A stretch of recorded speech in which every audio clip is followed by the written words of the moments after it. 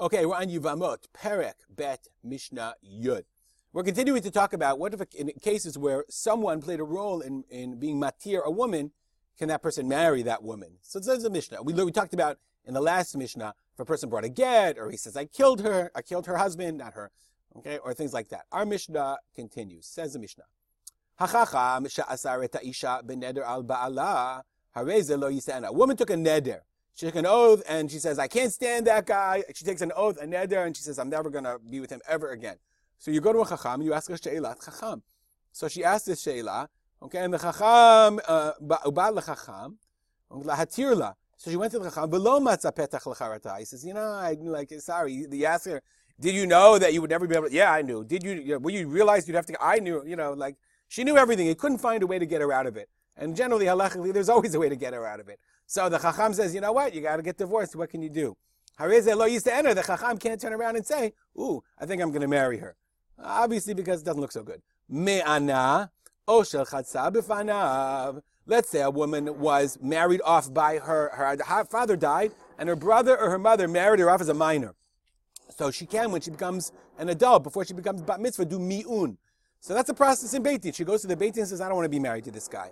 O shel chatza b'fanav, or her husband died, and her brother-in-law did chalitza in front of him. He sat on the Beit Din.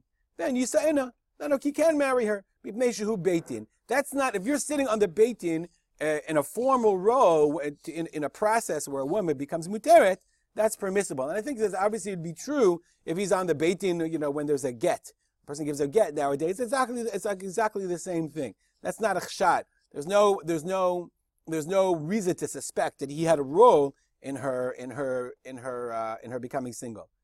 In all these cases, the last two Mishnayot, v'kulam shahayu lahem nashim v'ametu mutarot linaseh lahem. Okay, in all these cases, if let's say the chacham, prohibited the woman, she hayu lahem, that he had a wife, okay, and then his wife died after the whole process happened, then mutarot linaseh lahem, because you don't think that he was already married. He's not looking to get her out of it. I mean, he brought a get. He's a married man. Okay? Hayu lahem nashim, he's a married man who made to and they died, then they can marry them. But kulam shenis'u lachem, in all these cases, let's say the guy brought a get and he was single, but shenis'u lachem, the woman married someone else, vinit garshu onit almenu, and then they got divorced, or they became widowed, meaning the woman's husband then died. Now she's single, mutarot linaseh lahem, because it's already, then he can marry this shaliach who brought her first get. He can marry her because obviously in between there's no chashad.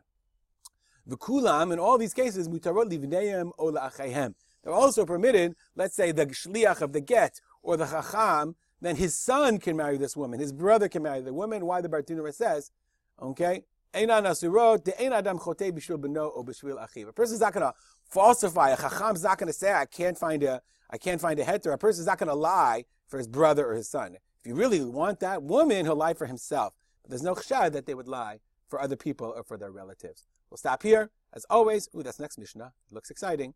We'll dedicate our learning to the memory of my father, Harav Simcha ben Yitzchak. Here we go.